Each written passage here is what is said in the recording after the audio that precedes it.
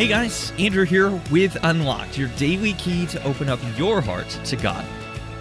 What's dirty, rough, and grimy on the outside, yet incredibly beautiful on the inside?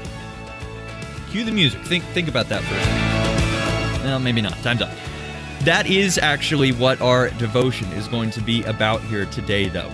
Something that is exactly that. Rough on the outside, yet incredibly beautiful on the inside. It was written by Sophia Grog and is titled Cut and Polished. When you were younger, did you ever think gemstones came out of the earth perfectly cut and polished?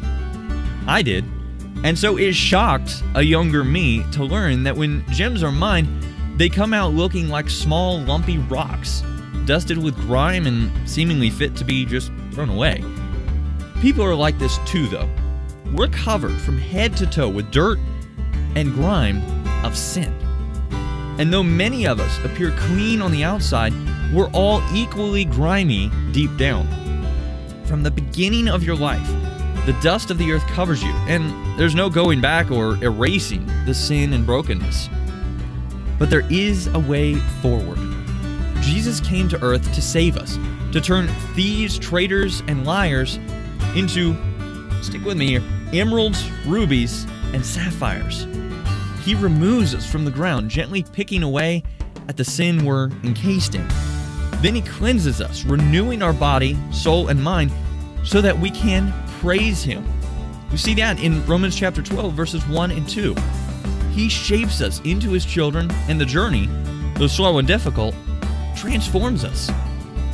In Christ, through the power of his Holy Spirit, we become more precious than the largest diamond ever found. Clothed in his righteousness, we become clean in our hearts, pure in our minds, and polished from our toes to the tops of our unruly heads of hair. Looking forward to the day when we see Christ face to face, when we will be completely free from sin and death. In the meantime, though, we rejoice that we are saved through faith in Jesus, but we shouldn't assume our lives will be easy. As Christians, we'll face persecution and other trials. When all of it seems unbearable, we always have God to turn to. He is our expert craftsman, the one who dug us out of sin and cleansed us, making us new creations in him. We see that in 2 Corinthians chapter 5, verse 17. As you go through life, remember, you are God's gem, immeasurably precious in his sight. So let's talk about this. What stuck out to you about today's reading? If you know Christ is your Lord and Savior, he promises to complete the work of saving you from sin and death. We see that in Philippians chapter 1, verse 6. When you fall, how can this promise encourage you? As we read in Isaiah chapter 61, verse 10, I rejoice greatly in the Lord.